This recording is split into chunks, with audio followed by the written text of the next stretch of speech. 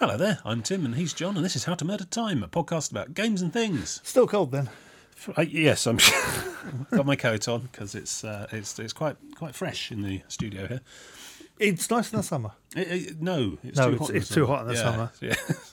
I shouldn't be complaining really. I was out hiking in the 0 degrees and 1 degrees yesterday, so I should be used to this kind of rugged outdoors. Did you do the alpine. research? I sent you the link to do a day late. No. Well, I sort of went past the place you were on about. Yeah. I went past the mine scene, the place where they filmed the mine scene, exploding mine in Live and Let Die. Did you know that beforehand? Is it Live and Let Die? No, it's License to Kill. View to a Kill? View to a Kill.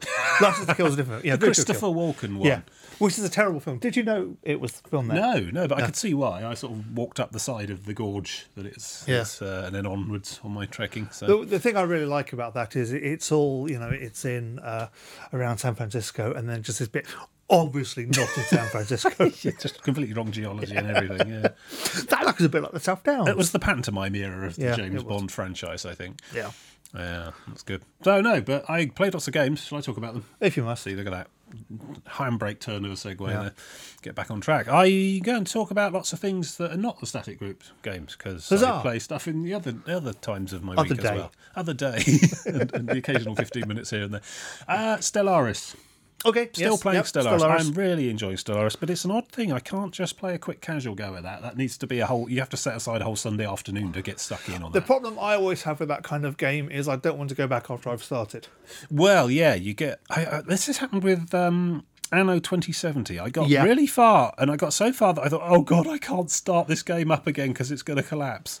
I managed to save myself into a corner, and I couldn't work out how to continue, and I thought, if I ever play this again, it's going to all come crashing down, and I'll lose like 50 or 60 hours worth of work, so I'm just going to leave it and walk away. And it's otherwise a very good game, but Stellaris is going well. So I don't know if I talked about it. So I had the playthrough where I was the happy clappy Starfleet style blue human empire, and that went badly because I just got stomped by a neighbouring empire who thought I was insignificant, and Fair were enough. right. So I thought I'd try the red spiky banners and black logos type grey uniforms empires type human empire and have a go at those, and that was fine, but I found myself developing up in a galaxy where everyone else was much more powerful than me. And It's always a problem if you're space fascists and not the most powerful space people around. fascists who no one takes seriously were scared of. Yeah. So, but I did find another empire that was slightly less powerful than me, and that was the happy clappy blue Starfleet empire for humans. Yeah. So my very first subjugation was the other human lot. You're definitely the mirror episodes of Star Trek. It just went badly. There were little goatee beards and stuff. And I declared war on them because I thought, right, here we go. Then let's get stuck in. Let's grow my empire by the traditional means usually presented to you in a kind of military style thing. And it turned out that the happy clappy Starfleet empire had allied themselves into a defensive pact with one of the vastly powerful alien empires, and they all That made perfect sense. Yeah, and I sort of stomped a couple of human worlds, and then the doom stack from the empire next door came along and just utterly destroyed it all. And there was lots of fireworks and small teddy bear creatures singing, and yes, it went pretty badly. Did you learn a lesson? I learn an important I lesson? learned a valuable lesson. So my third playthrough, which I'm currently still on, is the blue Starfleety happy clappy human empire again, and this time I'm using the interface to learn things about information and how to play the game. Oh, there's an overlay. novel. Yes, there's an overlay mode you can pick on the bottom corner, which instead of all because the galaxy map of Stellaris is fantastic. It's all brightly coloured areas of influence, a big galaxy all around it, and you really get that sweeping sense of galactic destiny from it all. And that's all very nice, and each empire's got different colours, and those colours are largely based on the background colour of their little logo, their banner and stuff, which is fine. But if you look at the little things in the bottom corner, you can tick one which changes the colours to show you their opinion of you. So, grading from red, I'm going to kill you, through to green, I'm going to look after you if someone else tries to kill you. Yeah. So you got all that. There's quite a subtle diplomatic game in there involving all sorts of points-based actions and various levels of acceptance and what they're prepared to do and not do, and how likely they are to want to come and stomp on you with a doomstack. So. And then you've got this traditions thing. So certain structures generate unity points. When you get enough unity points, you can pick a perk off of these 7 different areas of influence. And one of those areas is diplomacy. And once you start in on those perks, you have a thing called a trust cap. So basically, the amount of trust that another empire has of you goes up over time. The longer you successfully don't backstab them or break any trade agreements or whatever, and that goes up and up. Eventually, it caps at a certain level. Now, if you're starting on the diplomacy get them just at the cap. Well, you try and build up cooperation. You know, they trust you because you've gone 50 years without surprise Death Star, which is surprisingly easy to do. It's a mechanism that rewards inactivity, which is one of my favourite sorts of gameplay. But you can double the amount of points before it hits the cap if you start in on some of these diplomacy perks. Basically, you've decided that diplomacy is your hat of choice, the old Planet of Hats thing. And it is all very Starfleet, it's all very Federation. Humans are the great diplomats. Well, they are if you pick enough of these perks and so on. Anyway, so it gets to the point where pretty much everyone around me in about 3/4 of the galactic disk it just really, really likes the humans. Everyone loves the humans because the humans keep giving us stuff for free and we don't know why. It's like a protection racket, only where the person didn't actually ask you to give them any money. But if you keep giving them gifts of surplus minerals or energy or research agreements and stuff, their opinion of you goes up and up and up. Nice. So eventually you get to the point where everyone is far, far more powerful than you, but they all really like you. And they can develop an attitude of not just friendly, but protective. Okay. Yeah. And so they get to the point where they all like you so much, it's almost like I'd become the mascot of the galaxy. You basically have massive eyes looking at them. We'd become the Porg Empire, yes. We're basically so cute and likeable that pretty much any empire would stomp on any other empire if they attacked us, which, is not the best position to be leading galactic destiny Easy from. to win. It's not really. Well, I mean, no one had invaded and taken over my world, so you haven't really made any progress, though. No, but it's the most number of turns I've made it into a game without being exterminated. So that's Yeah, now I come to explain that to someone else. But that's fine because that buys you time. And then so that was how I started off. And now I've built up enough of my own resources and planets and fleets. Star is behind the planet. Exactly, yeah. Well, I'd sunk a lot of my time and research into not having to maintain an enormous fleet, because having the enormous fleet sucks up your materials and energy and all the rest of it in maintenance costs. So if you don't have a big fleet and you're just fine, no one wants to attack us, so we'll quietly get on and develop some really terrifyingly advanced terraforming and genetics technology, to the point where my cute little Porg humans can live on almost any planet in the galaxy and have almost no maintenance costs or anything. And then suddenly, surprise fleet. Sudden Death Star. But I've got I've managed to crank myself up from underwhelmingly inferior in terms of military and everything up to about equal with all my neighbours all of a sudden. And now they're no longer protective, they're friendly, because, long tradition of not stabbing them in the back with Death Stars. And now I've managed to sort of form a federation, which is this weird sort of new gameplay that I hadn't really seen in any of the other sort of 4X Master of Orion types.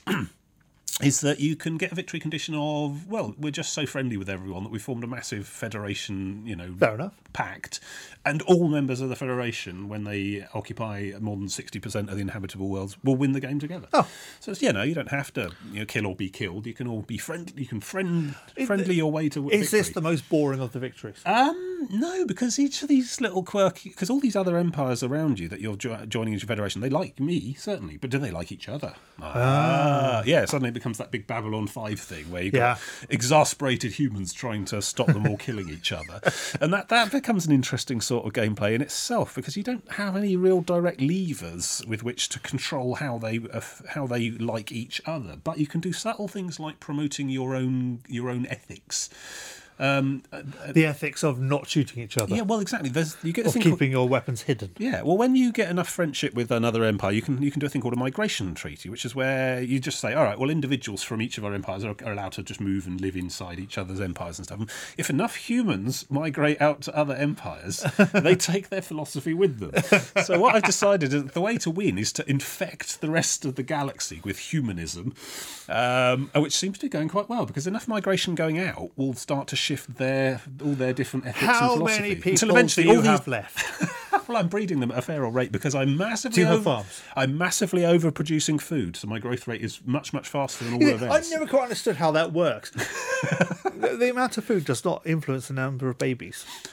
Well, I suppose if you're prosperous and happy, you could think about the future and plan to have children. Whereas if you can barely afford to eat and are starving to death, you probably don't want to start raising a massive Actually, I family. think I find that I don't know. the actual science behind it says if there's enough food and the life expectancy is high enough, then the birth rate goes I'm down assuming because I people have- aren't countering when they're having too many babies because they know some of them are going to die. I'm assuming there's some big galactic civil service taking care of all of that. Right. But basically, I'm exporting people faster than any of are coming into my empire. So the overall outlook and philosophy of the galaxy as a whole is becoming more and more human, which means that the way they react to each other is becoming more and more friendly because they're becoming more human than not. And so eventually, You've exported root beer. I'm basically going to conquer the galaxy by stealth, by just making all the other species obsolete and extinct, and eventually it'll just be humans everywhere. Fair enough. All in a series of different nominal empires that are all very, very similarly aligned politically and philosophically, and we'll all be a federation and win. That's my plan, anyway. Only Stellaris has some mechanisms to prevent that kind of nonsense. Oh, okay. So when They've seen you coming. they have sort of seen me coming, yeah, because what happens is during the startup, it seeds the galaxy with a number of enemy empires, or opponent empires, and so on.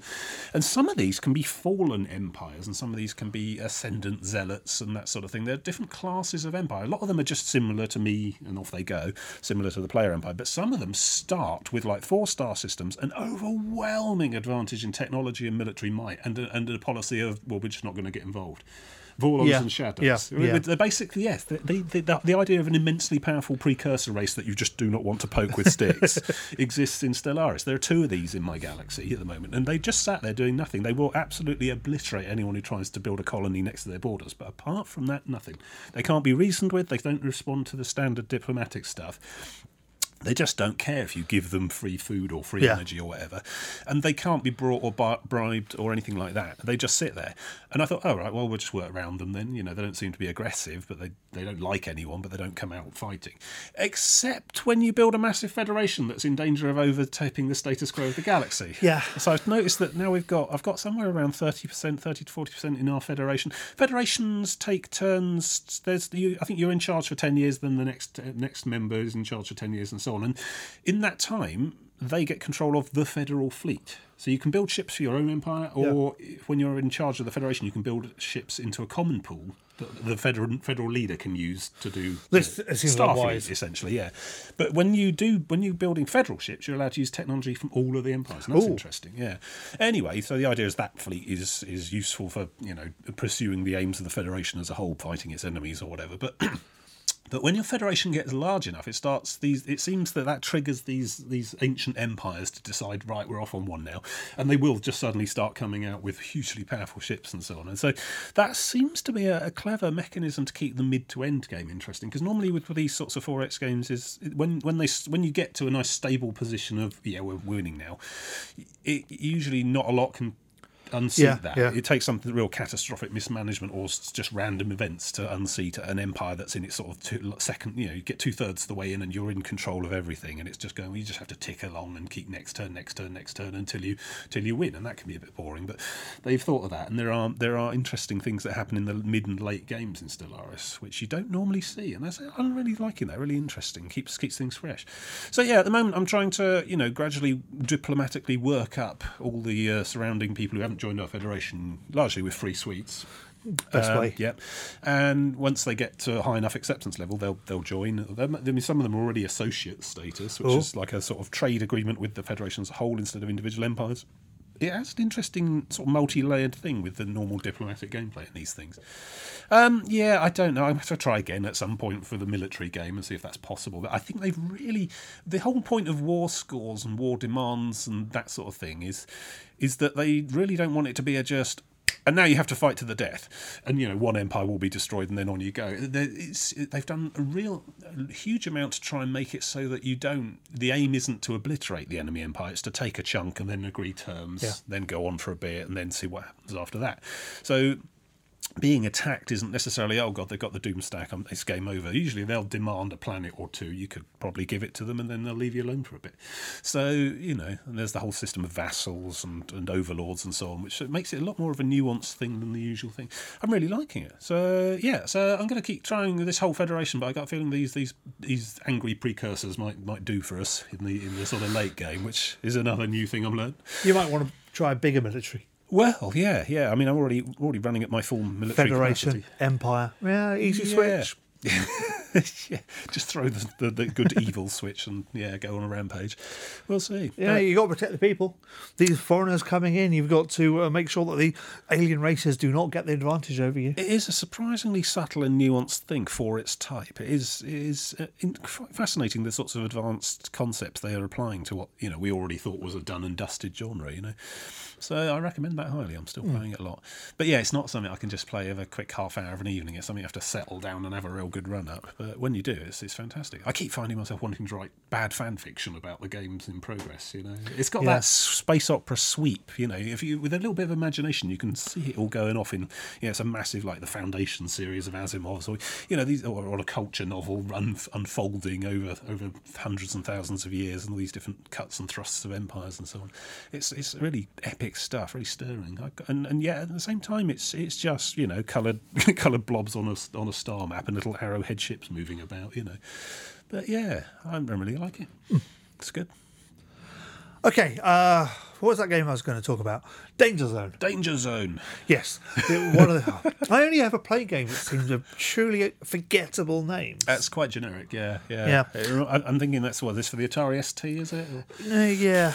Now, this is a game by the founders of Criterion who left and set up their own company. Okay. Because Criterion had gone horribly wrong. Criterion, famous for your Burnout series. Yeah, famous for the Burnout series. And now they just do bits for Battlefield and anyway. Okay. So they left and they decided to make some games, and they've made a series of, unfortunately, not quite spectacular games. Oh dear. One of which is Danger Zone, which is basically, in Burnout, what's the best bit of Burnout? Burnout being the best series of games ever made. Depends. Not Paradise. If you say not Crash Junctions. Exactly. Yes. This is Crash Junctions. Yeah. In a vehicle testing facility underground, because, legal reasons probably, where, funnily enough, what you have to do is, stop me if this is too confusing, you drive down a road, cause a crash, and collect power-ups, and if you get high enough score, you either get a bronze, silver, or gold medal. I think it's very original. That sounds really good, actually. I mean, the Showtime thing in Paradise was terrible, but Paradise was really good for other reasons. Yeah, but the best bit of all the other ones was the Crash Junctions. And this is a snooker trick shot, but with cars. Yeah, this is just the Crash Junctions. That's not a bad idea at all. No. Unfortunately, for some reason, the game seems devoid of atmosphere. Oh. Because you're in an underground testing facility. You're in an underground testing facility. They'll literally crash test dummies. You don't have lovely soundtracks going on. You don't have DJs talking. You don't have any other things that the other games used. Big part of the appeal, with the Burnout series, the now ubiquitous little dash, arrow, D-pad to change your radio tracks. It just feels a little bit clinical, a little bit empty. And so you start, you've got this underground facility where you've got these blue doors which cars come out of, the roads laid out, and you have to do the thing. If you fall off the road and hit the ground, it's an instant death. All right. Which I don't like. I really don't like, because you quite often fall off the ground, but careen into the thing anyway. Yeah. In normal old Burnout, no matter what happened, you would be on the road or just out the way. In this case, if you're stuck and can't move, and then a truck hits you, you can be punted off the map and you'll lose. Oh, that's not fair. Which I do not like. I really do not like that mechanic. It really annoys me. Yeah. Because it's not really something you get much control over. No. Yeah. No, you have absolutely zero control at that point. And I don't like losing just because I happen to have been punted off the edge of the map. Some random quirk of physics. Yeah. The rest of it is exactly the same. You've got jumps that you can take. You've got the cash power-ups you can get. You've got the crash breakers, actually called crash breakers. Obviously, the lawyers were okay with that one. Yeah.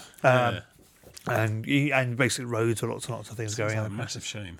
Yeah, it's just missing something. It failed to recreate what makes Burnout so fantastically brilliant. Well, it was the gleeful anarchy and chaos of it all. I mean, okay, not an act. I wouldn't want to actually go out and do that in real life. But the idea of it may hurt propelling a car into a busy junction and stuff going everywhere and it just being absolute mayhem. There's a glee to that. I don't know if it's just the reframing it to be a testing environment with crash test dummy logos everywhere. Yeah, ultimately, I mean, all these games are just coloured blocks and shapes that we manipulate to gain a sense of pleasure from our skill. But I mean, it's how you dress them up. And this is a fascinating example in a way, because I sometimes wonder what would a racing game be like if it were literally a really sort of solid and dry recreation of a test facility for a vehicle manufacturer. Yeah.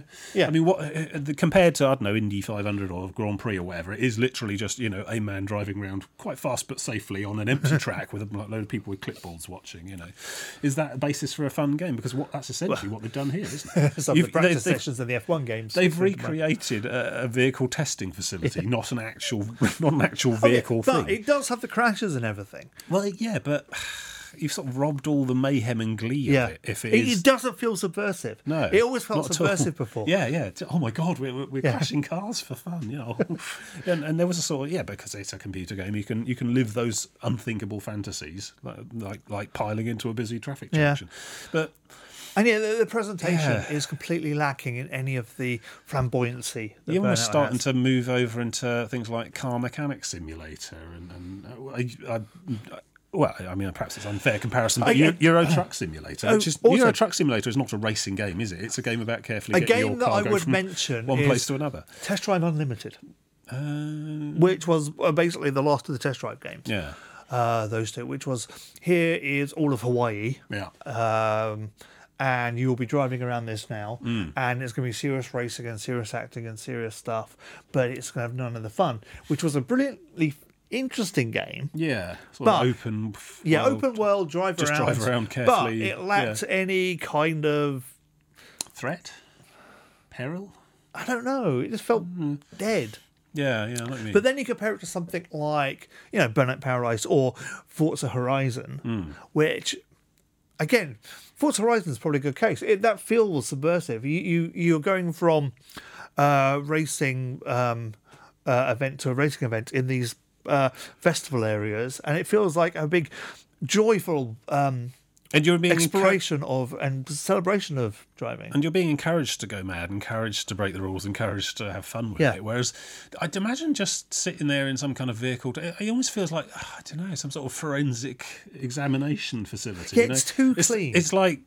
And perhaps that's how they maybe should have done it. Maybe you should have sort of presented it as here are a series of road crimes, and we're going to quite carefully trying to work out who did it and what went wrong. Just put them on roads. Well, that's the problem, isn't it? I mean, the whole it being a test facility. Well, I know the reason why they did it this way. Because they're clearly not allowed to do another burnout. I don't think it's that. I think it's purely a production costs. They cut down the amount of now you don't have scenery they need, and it's just roads and bits on the roads. And in this big square room, if it's all just concrete hangars or whatever, aircraft hangars, it's much easier to do. It's basically sort of rusty metal walls and everything. That's much easier to do than if you ever played Burnout Paradise, you'll know how bizarrely and insanely detailed that city is. Yeah. When essentially you're just not even looking at half of it; you're just driving really fast down a road. But that must have taken a huge amount of time. And something like GTA, any kind of open world driving we'll talk about a bit, But the idea that you'd have to pull in like 2 or 3 other extra studios just to work on the world. They're now a company called Free Fields Entertainment, and they're based in Petersfield, by the way. Okay, which is an interesting place for interesting factoid. Yeah, because it being vaguely related to your walking. I've walked somewhere near there. Yes. Well done. Carry on. It's the only games company. Was it Horsham? Which is where that's a name that sounds familiar. Somewhere like that, which is where the people who make Total War come from. Right. Anyway, it's completely unrelated. Just two bizarre companies in the middle of nowhere. It's a small team, not much budget, and they've done their best, I think. But I think it needed a bit more for it to work. Yeah. And. Yeah, it just doesn't go far enough. Doesn't quite feel. Does it meet expectations? No, it doesn't. My expectations were all they have to do is recreate the crash junction. So the Criterion was like what, an EA studio or something? Criterion still is an EA studio. So are we seeing a really sort of potent example of what AAA publishers actually managed to do and provide for a game versus two blokes in an office doing an indie thing?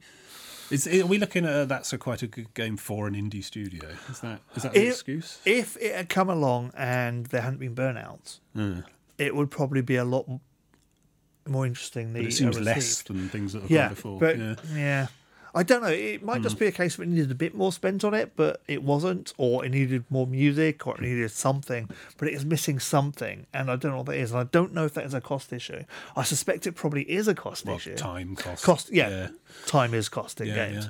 But yeah, it's just missing that something. And I don't know whether or not.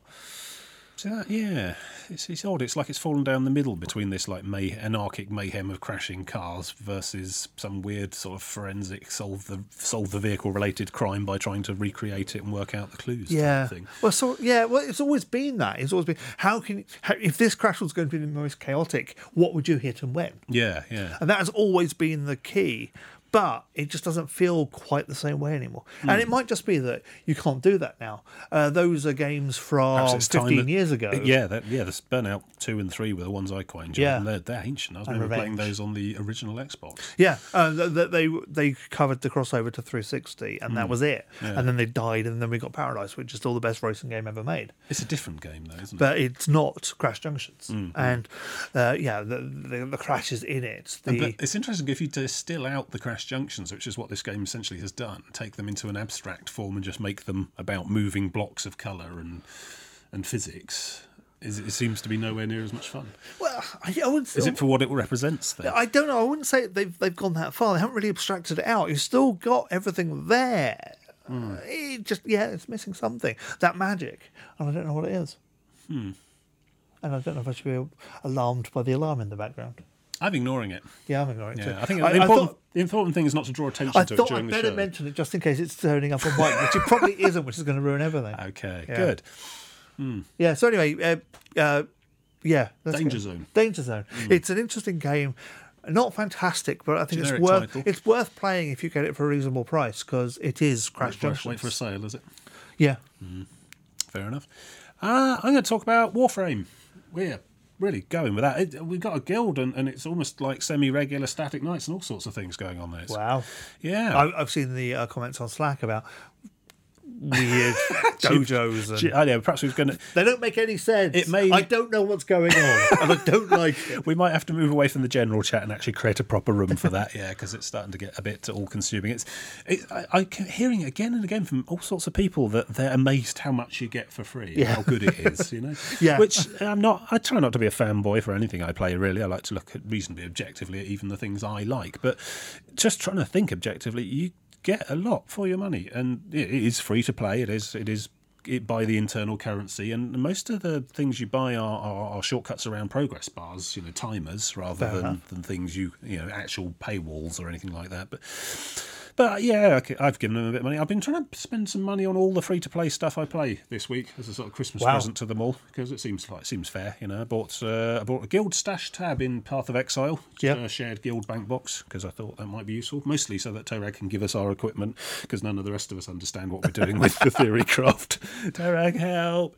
And I bought some platinum in Warframe, so I can basically just get a few more Warframe and gun slots. Those are the only things you can't grind out in game.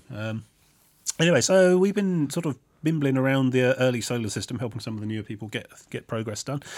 It is an interesting game as groups. I mean, I sort of pug it a bit normally now and then when I have to, but I usually literally solo, just me on my own. But I don't know if the game scales for group size. It might do, but certainly some missions. I mean, you have to be a bit more stealthy if you're going to solo the stuff. Whereas if there's 4 of you, then it's quite difficult to be stealthy. So you might as well just go in all guns blazing. But we're also chipping away at various planet objectives, those junctions, which have a tick list of tasks to achieve before you can go to the next planet. We're sort of working towards people's ones of those and so on. Experimenting with some different warframes. I had the Rhino warframe, which is the a sort of tanky, survivable one. You've got lots of damage mitigation skills, and and his number one ability is a sort of head-down charge, like an actual Rhino, that does damage as you blast through. Working on shotguns and things. I'm just surprised how sort of people are taken to it as well. Have you had a go? No. You should probably see what you think. I probably should. Yeah. I'd be interested to hear your comparisons to Destiny, because I've not played any of those things. But yeah, I need to play Destiny 2 as well. Fair enough. My enthusiasm for Destiny 2 is not very high at the moment. So I've personally gotten to Sedna, which is that and Eris, and then Yeah. there's the place called the Void after that. So there's only 3 places I've not got to so far in the entire solar system. Gone all the way around to Pluto. It got really hard from about Neptune onwards. I don't know if it's some buildcraft thing I'm missing, or whether they just expect you to be grouping more at that point. But really quite tricky stuff.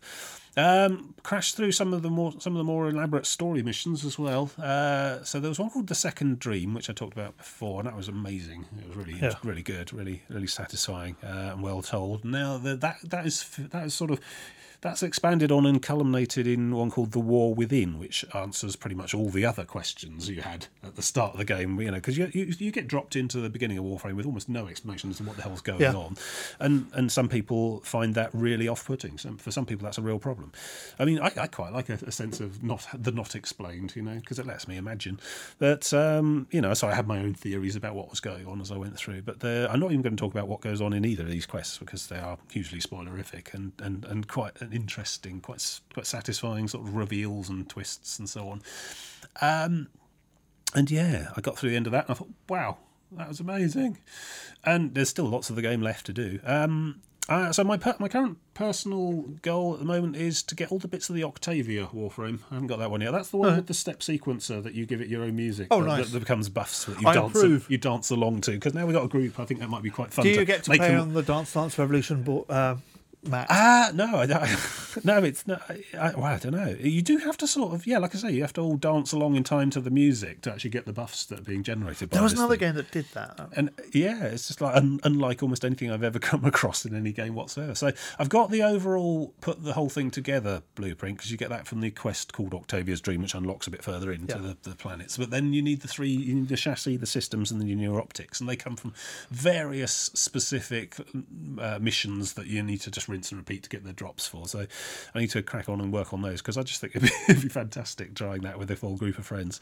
Because I've seen the Octavia turn up now and then in pug groups when I've tried, needed help to get through a boss fight or open relics or whatever. And usually they've just got they've programmed it in with some insanely high EDM. It's not even music. They've absolutely sort of min-max metagamed a sequence of noises that will give you the maximum performance. There is music, and that's doing it wrong. Yeah. No, you should just. It is literally like one drum beat every note and every. It's the Stock Aitken Waterman style of music writing. It's like a test pattern. It's like a signal generator. It's like and okay, fine. I don't know what that even means. And then they just piss off down the end of the mission anyway, because you've got to be within a certain proximity to be able to get the buffs anyway. So waste of time. Okay, whatever. But I'd like to sort of, see and try it properly. There's quite a lot of quirky warframes in there. There's one called Limbo that I currently have that comes from a quest chain to do with the Archwings, and that one has this weird mechanic where you've got an alternate dimension. So when you double tap shift to dash, and normally it just makes you sprint forward, but when you do it in Limbo, he sprints forward and goes into an alternate dimension, and from the outside he looks all black and white and shimmery, but from your point of view everything else goes black and white and shimmery. And during that point in time you're not invisible. The enemies can still see and shoot at you, but none of it can physically interact with you. Oh, nice. Yeah, so it's a fantastic get out of jail free, oh my god, panic button, because you can just like sit in this alternate dimension invulnerably effectively for a while. But most of Limbo's abilities, number one is a blast thing, and that shunts anything in the cone into that alternate dimension as well. Yeah. So then, and they can't be hit, and that's a real pain in the arse if you're in a pug, because no one likes it when you make the enemies invulnerable. But then you can follow them in by doing the double tap shift thing, and then deal with them in there. So it's a way of taking you and some enemies out of a fight into your own space and deal with them separately, and they can't interact with anything else. Then when you do that dash, you leave behind a sort of shimmery lightning ball. Any other player who runs through that goes into that dimension with you. Oh. So it's a way of sort of essentially splitting a really complex fight onto 2 levels. And if you're really clever and cunning and everyone knows what's going on with it, you can pull a boss out into there and deal with them separately to the yard trash. And are you all clever and cunning, and does everyone know what's going on? No, not at all. It was really confusing until because I didn't really know what was going on and I was doing it. So that takes a bit of coordination, I think. But yeah, if you've got a particular, there's a lot of rank and file stuff that have really irritating special abilities, and you can just pick that one out and take it somewhere else and deal with them. That takes the pressure off the rest of your team, particularly on large sort of hold the fort type defensive missions. So that's interesting. I think Mag's my favourite currently. It's just lots of levitating kinetic powers and slams and that sort of thing.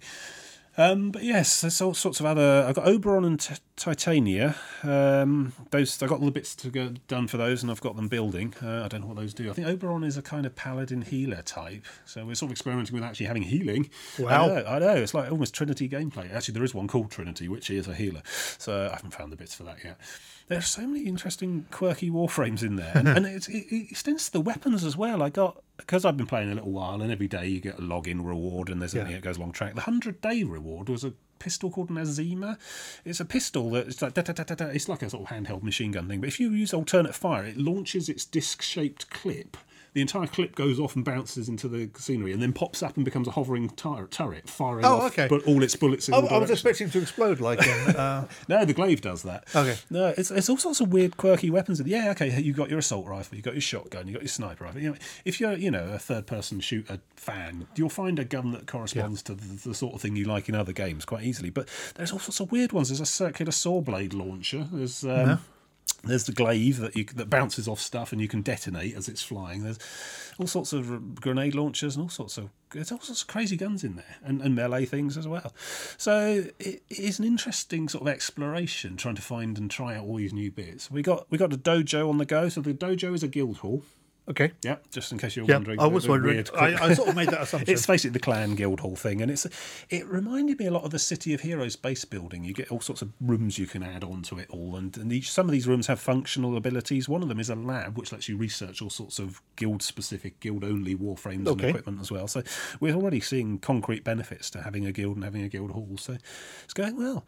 There's just lots of potential there, and at the end of the day, the basic gameplay, the running around enemy spaceships, killing people with weird weapons and cool powers is a lot of fun. It's hugely kinetic, very smooth, and there's just a flow to it. I mean, I don't know how to describe it better than that, but I'm sure you know what I mean. That sort of, there's not all this stilted, hide behind cover, reload, blah, blah, blah. I mean, that sort of thing happens, but it's the Halo Destiny style of... I don't know what they've done, but there is some special magic ingredient that's that some what shooters they always have. said about Halo, which was it's basically chunks of combat, and it just... And I get that absolutely with this. I mean, some of the game modes, because all the different pips around all the different planets that represent different types of mission on various sorts of tile set, and things like exterminate, spy, capture, those are fun. There's some I don't like. I mean, the hijack one's a bit fraught. You basically have to try and propel a vehicle to the end of the level and cover it as you're shooting.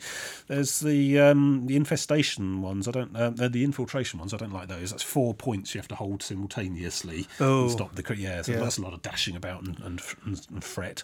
But then things like defence, 1 point in the middle you have to hold, and they come in waves. Okay. That's a lot of fun, especially in a group. We were just charging around. I think we're getting up to wave 15s and 20s and stuff, And it's just absolute pandemonium chaos. And you get that.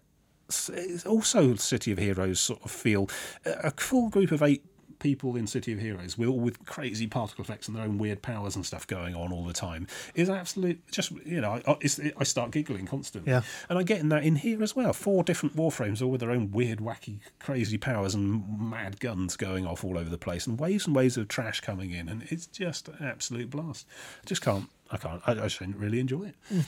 It's not elaborate. It's not profound. It doesn't need to be emaborate and profound. It's not some genre defining thing. It's absolutely fun. Yeah. It's important to remember sometimes that games just need to be fun. It's so easy to lose that, but no, I'm really enjoying it. The solo and group stuff, and there's usually another thing I really appreciate. They let you join mid-mission. Oh, nice. I know, so many games don't do that. Or if you get kicked off or lose connection or something, you just have to go and sit on the bench for the remaining 20 minutes until they're finished. No, 20 minutes if you're optimistic. It's instanced gameplay of group size 4 and no more. But people on your friends list, if you set it to not, you got the drop down list. If you leave it on friends only instead of solo, then people can join you mid-mission. They just suddenly appear and off they go. I think they don't let you join after the primary objective of a mission's been completed, but then that's a small span. You're usually on your way out. And that's it. Yeah, so that's just to stop you, farming.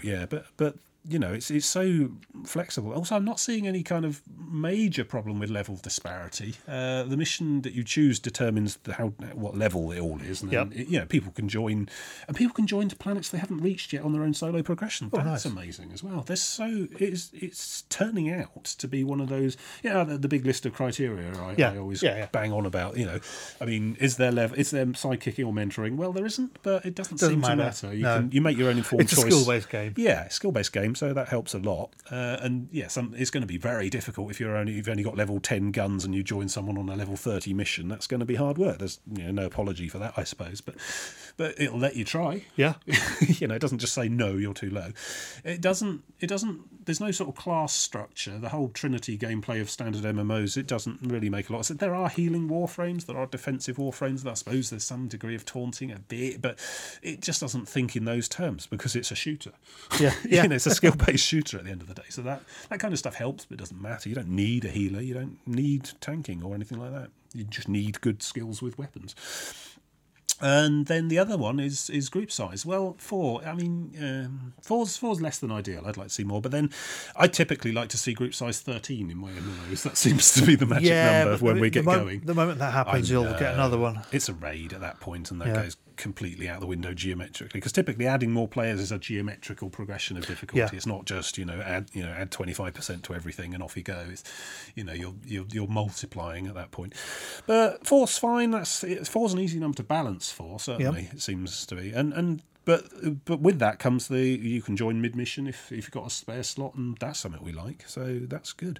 And what happens if one of our team disconnects during the match? They just log back in and immediately reconnect back into the mission. Nice. Rejoin. It does a lot of things right, and I think it seems to have been greatly overlooked by myself even for quite a long time. I get the impression, though, it wasn't always this great. Everyone's raving about it now, but I got a feeling in its early years it was pretty average, most of these games tend to launch badly, it feels. It didn't seem to come. I got the impression it was just really boring and rinse and repeaty, and this whole planet structure and the story missions and stuff, that all came much later. I don't know a lot about the early history of it, but it's certainly grown into the right place now. It seems to be doing quite well. I mean, it's been very high on the concurrent players on Steam stats for a very long time.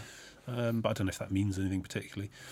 But I don't know. That's usually a good sign. Yeah, we like it, and it seems to be going from strength to strength at the moment. Latest update is Mirage Prime. They do this Prime thing, special fancy golden versions of each of the Warframes you can buy for cash. I don't really follow that stuff much myself, but I think the next big thing people are going to be looking out for, probably in the next year or so, will be more open world roam zones, a bit like the Plains of Eidolon, because I think their overall ambition, I think from what I gather, is to have one of those per planet.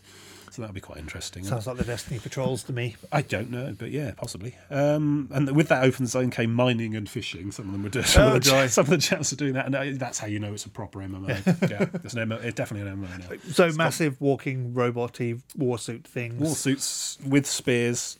Going for fish. Yes, it's spears, not fishing rods, but yes. Yeah. And special pistol-style mining lasers. But yes, mining and fishing in a pseudo-open zone. It's not really a standard MMO open zone. It is still an instance, just a very, very large one. But I guess it takes multiple players if you join a group. I don't know. But there's just lots to see and still lots of bits and pieces, lots of lots of side tasks to do. It's not all just about get to the end of the planets. You go off at any point and do side stuff, farm for Warframe bits, or do side missions, all sorts of stuff. Enjoying it a lot. Cool. Yep. Over to you. Okay, I was casting around for a game to play the other day because I've had 2 hard drives fail this year so far. It's really annoying, and so I've had to looks like carelessness. I'm having to reinstall games constantly because I did have my entire Steam library downloaded. But now, no. Your entire Steam library is substantial. It is. It's only 700 odd games. I don't think I've got 100 yet. I think I must be somewhere around 40 to 50. Oh, I'll send you some spares. Please don't. I've already got 3 games I haven't gotten around to starting yet. I got 3. Tales of the Borderlands. Yeah. I got that Stories Like Us thing you gave me. Yeah. You said was important. Yeah. It's like an art game. And Echo. Echo. The woman running around that spaceship with the. Oh yeah, that sort of thing. Yeah. It's that one that learns from how you play and throws your mad skills back at you. You are so doomed. I know. I'm quite predictable. Although if the enemies are all hiding from you. But Echo, Dave's gave me that as a gift. Oh, so, cool. Thank you. Yeah, you need to play more games. I know. I've got those 3 lined up for God's sake, Tim, talk about something else show coming up. But at the moment, I'm just still really enjoying the games I'm currently playing. So that's a problem. Yeah. Anyway, one of the games I downloaded to refill in my gaps in my library was GTA 5. GTA 5. That's on my to-do list. It really should be. It's not because I necessarily really want to be a gangster in LA shooting up people and stealing stuff. It's not about being a gangster in LA. It's about existing in a exquisitely put together world. Massive contemporary open world type Yeah. thing. I mean, that's the sort of thing that appeals to me. I quite like just driving around a mocked up pretend Los Angeles, I suppose. And something that was really hitting me while playing it was everything people have been saying recently about how everything's going to games as a service, which is the bolloxiest term you've ever heard. Last time I looked into getting GTA 5, I looked on Steam and it was negative reaction, and I thought, oh hello, some big storm of controversy. It's got to do GTA Online. Yeah, which I completely ignore because I don't care. Is it because they have the temerity to sell DLC? No, they don't have DLC. That's the problem. Oh. All it is GTA Online, which has turned into this microtransaction hell. Paid for mods, is it? Not even that. It's just, would you like to pay money to play this online version of the game? And my answer to that is, I don't care about your online version of the game. I will keep playing the normal one because I don't care. I have a similar story I'll tell you about next. Yeah. And so I've been a bit worried about the fact that obviously when it comes to GTA 6, they may not actually have hinted that they're not going to actually bother with a big story mode and just turn into this online nightmare. Oh, is this constant sort of campaigning about EA giving up on single player games? As a service. Games as a service. Why bother charging once when you can charge 100 times? I just can't help getting the impression that the entire marketing departments of all these companies have got the wrong end of the stick about what microtransactions actually is and means. Yeah, it doesn't matter anymore. I suppose not. That ship has sailed, sunk and been abort. I'm not even attempting to fight those battles, no. But it does worry me that the world in this and the writing, not so much the writing on the missions, but the writing on everything else. The little pickup missions you get and general random encounters you get in the world as you go through. It is exquisitely done. It is a fantastic game that has so much detail in it all the way down. A lot of why I game is that I love the idea of exploring imaginary worlds. Yeah, and this is a game where you can explore this map for a year. I mean, this is the third time I played this game on the third platform. Okay. And I stopped because, I'd seen it all. But it's been, 2 years since I've been playing it now? And so going back to it, it's all fresh again. And so all the stupid things you can do, like, just decide to drive up that mountain because why not? And all those fun things are back and they're fun again. And I'm not worried too much about following the plot because I know where the plot's going to go. And that's got some interesting bits, but I know I don't need to do it because I know that the repercussions of me doing this next mission don't matter. So I might as well just try and buy all the buildings. I mean, it's a shame that these elaborate, lush and fascinatingly detailed worlds that are ripe for endless exploration can somehow only seem to be delivered through the medium of a contemporary gangster heist tale, Well, I'm thinking of the Saints Row stuff as well. There were some elaborate and fascinating worlds there as well, but you had to do it through the lens of Johnny Gatton, his wacky antics. It's not entirely true. Something like Red Dead Redemption, new one coming out next year. PC one, hopefully. No chance. No, is it not PC? No. It's not with PC. But that again is going to be an exquisitely built world, but it's going to be told for the tale of combat in through violence and brigandry. And it's not necessarily a bad thing because it is the Wild West, but and also how much of that is actually going to be plot and how much of that is going to be Red Dead Online and well, whatever. But let me loose in a fascinating and huge world full of interesting little nooks and crannies. The world in GTA 5 is still fantastic. You really should play the game, and you really will enjoy just driving around having fun. Well, I got Witcher 3 to sort of get through. That's a similar kind of experience from what I gather. Witcher 3 is explorable. Witcher 3 is so good it's broken fantasy RPGs for me. I still haven't played it. I've got Fallout 4. I've not gotten around to yet. You not even started Fallout 4? No, never. Oh, okay. Never. I finally caught up with the New Vegas. Interesting episode coming up for the Fallout 4 discussion. Yeah, I mean, there's a lot of these enormous worlds. I mean, Dragon Age Inquisition is probably not as good as Witcher 3, but again, another vast world to have a poke around in. I save them as precious morsels for the future. When they stop making single player interesting games. When the real world gets really, really bad, I retreat into these for months and months at a time. But at the moment, I'm doing lots of hiking and enjoying the real world, so that's slowing me down a bit. Anyway. Yeah. Oh, on that topic, then I've been giving Skyrim Special Edition a go. Oh, okay. Yeah. Which is more Skyrim. Well, I've always loved Skyrim because of all of the reasons I've just said. And I'm constantly playing it. Usually, most of the time, it's been installed since it came out on my machine. About Skyrim. Well, but I thought, well, I'd taken a bit of a break, and I thought, let's try this, because then I noticed in Steam it was there for free. I don't remember. I didn't buy it. You had the original Skyrim. I had the original Skyrim. Yeah. It was one via of Steam. It was one of the good cases where they decided we can't really get away from recharging for this.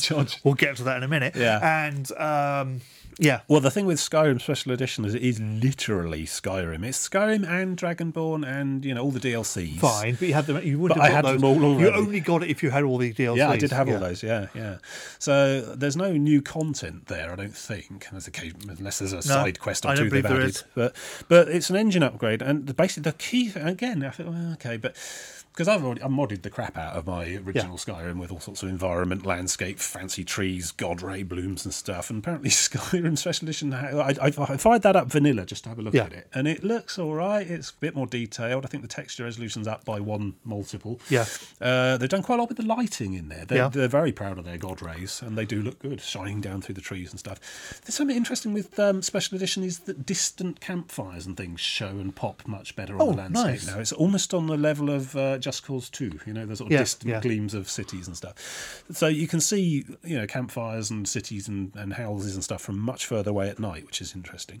And the engine, it always flew along originally on the base edition, Old Rim, as they call it nowadays. Oh, clever. I saw what they did there. I wish I was that witty. I know, I strive. But yeah, that flew along anyway, so I'm not really seeing any benefit of engine optimizations or anything like that. Well, there's one massive benefit. It's huge. Well, exactly, 64-bit. Yeah, 64-bit.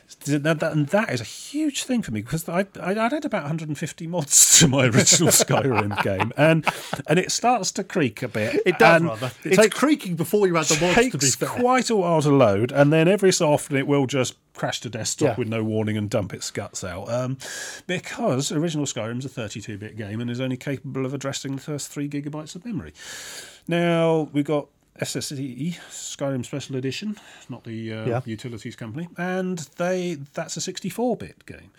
Now, I don't know how well they've done or what they've done. They've just is that one compiler switch or something? Yes.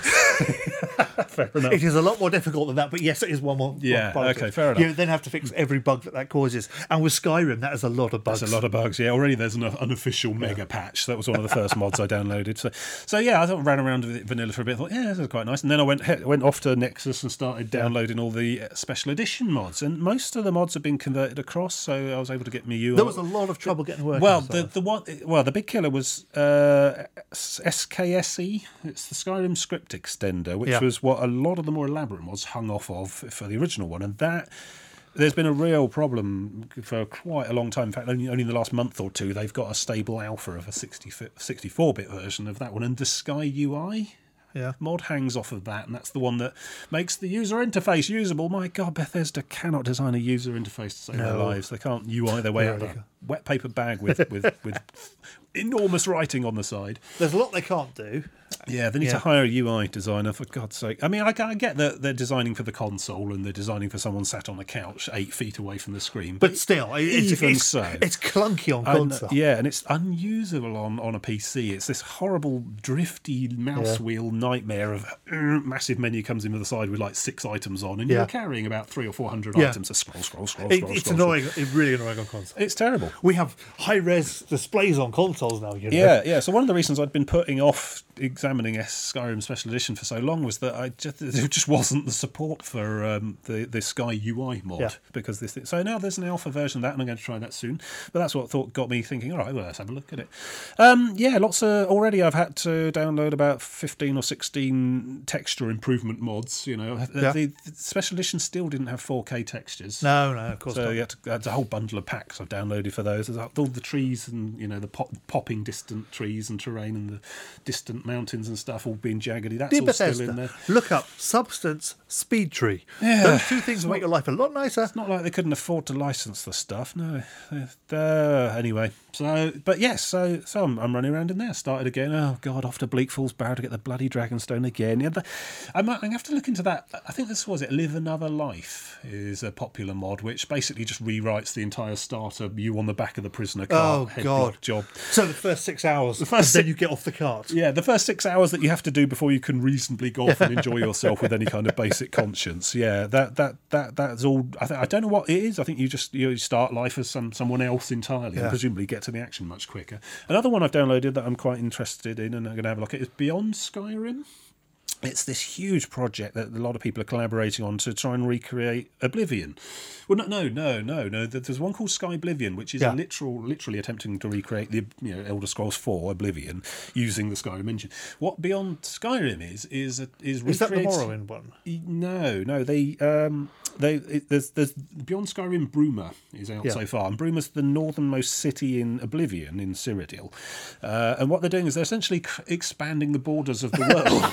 But set in the same time period as Skyrim, because Skyrim's set a couple hundred years after Oblivion, but they've decided, right, we're just going to... Has anyone torn that bloody statue down? I don't know, I haven't actually gone... But I've downloaded and installed it, I haven't gone to look at it yet. But basically, once you've got Beyond Skyrim Bruma installed, you can go to the south... the very south of the Skyrim map, there's this big gate with a roof on it that just doesn't take you. We sort of hinted towards DLC. Yeah, well, apparently you can go through there, and there's a whole extra section full of a lot of the fondly remembered Aelid ruins. Apparently, have been recreated. Yeah, it's not just we're just going to make another field full of Skyrim standard dungeons. I think they've actually gone and done quite a bit of work to try and recreate the stuff that was literally in Oblivion. I don't know. I'm going to have to look. And the projects are ongoing. I mean, it depends how.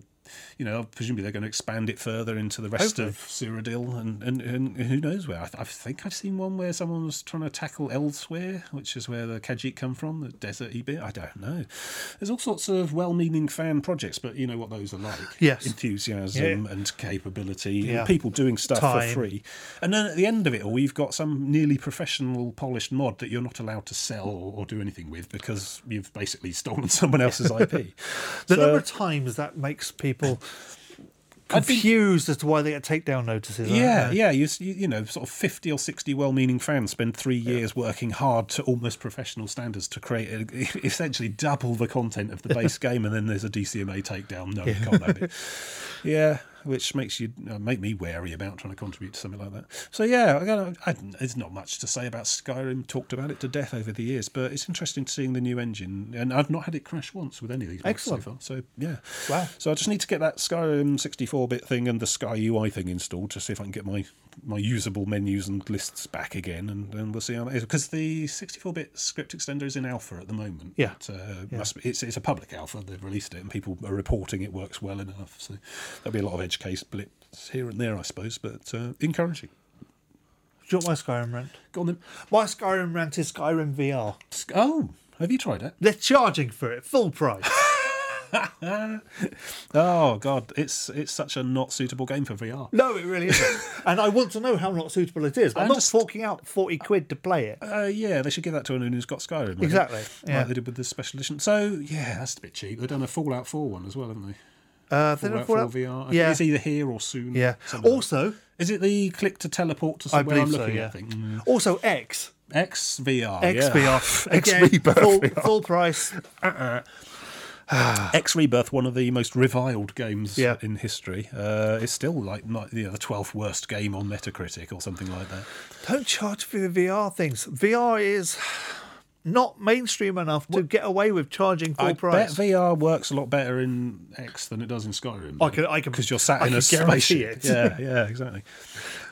Do what Elite did.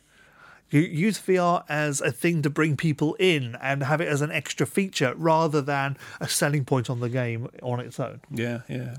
Well, Not knowing you can get away with it. Yeah, but remember, people who own VR headsets will think nothing of dropping just 60 quid on the same game they already own. Oh, no, that's why I don't buy any VR games anymore. Because there's nothing interesting and new that I don't think that's probably a terrible idea, but there's no way for me to find out if it's a terrible idea. I think augmented reality is the future, not virtual reality. No, funny you should say that. HoloLenses and whatever. Well, Pokemon Go. It's not so much HoloLens, it's the ones that Microsoft support from the third parties now. So, yeah, that's what Microsoft I think that's going to be the future of gaming.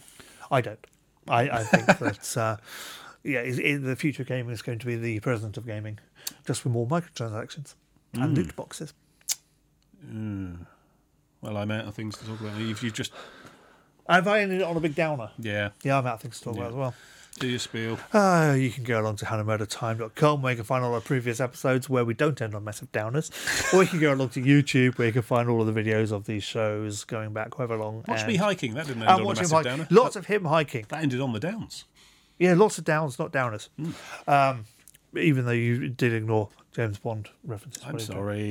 I should have sent that. I turn my mobile data and stuff off when I'm on the road on hiking because it saves battery. I did send it on Saturday, thinking it was Friday. Oh, because I'm on holiday at the moment. So I got no idea what day of the week it is. fair enough. And also join us in a couple of weeks' time where we'll have probably 2018. I don't know, something like that, isn't it? Oh, is it an end of year thing? Yeah. Well, no, we probably won't do an end of year thing. So I can't Absolutely remember nothing a single happened. thing about what happened this year game wise. Nothing. And I look forward to what's coming up in the next year, but I don't know what's happening next year. So it's be just like this, really. Fair enough. More of the same. So with that, we'll see you next time. Goodbye.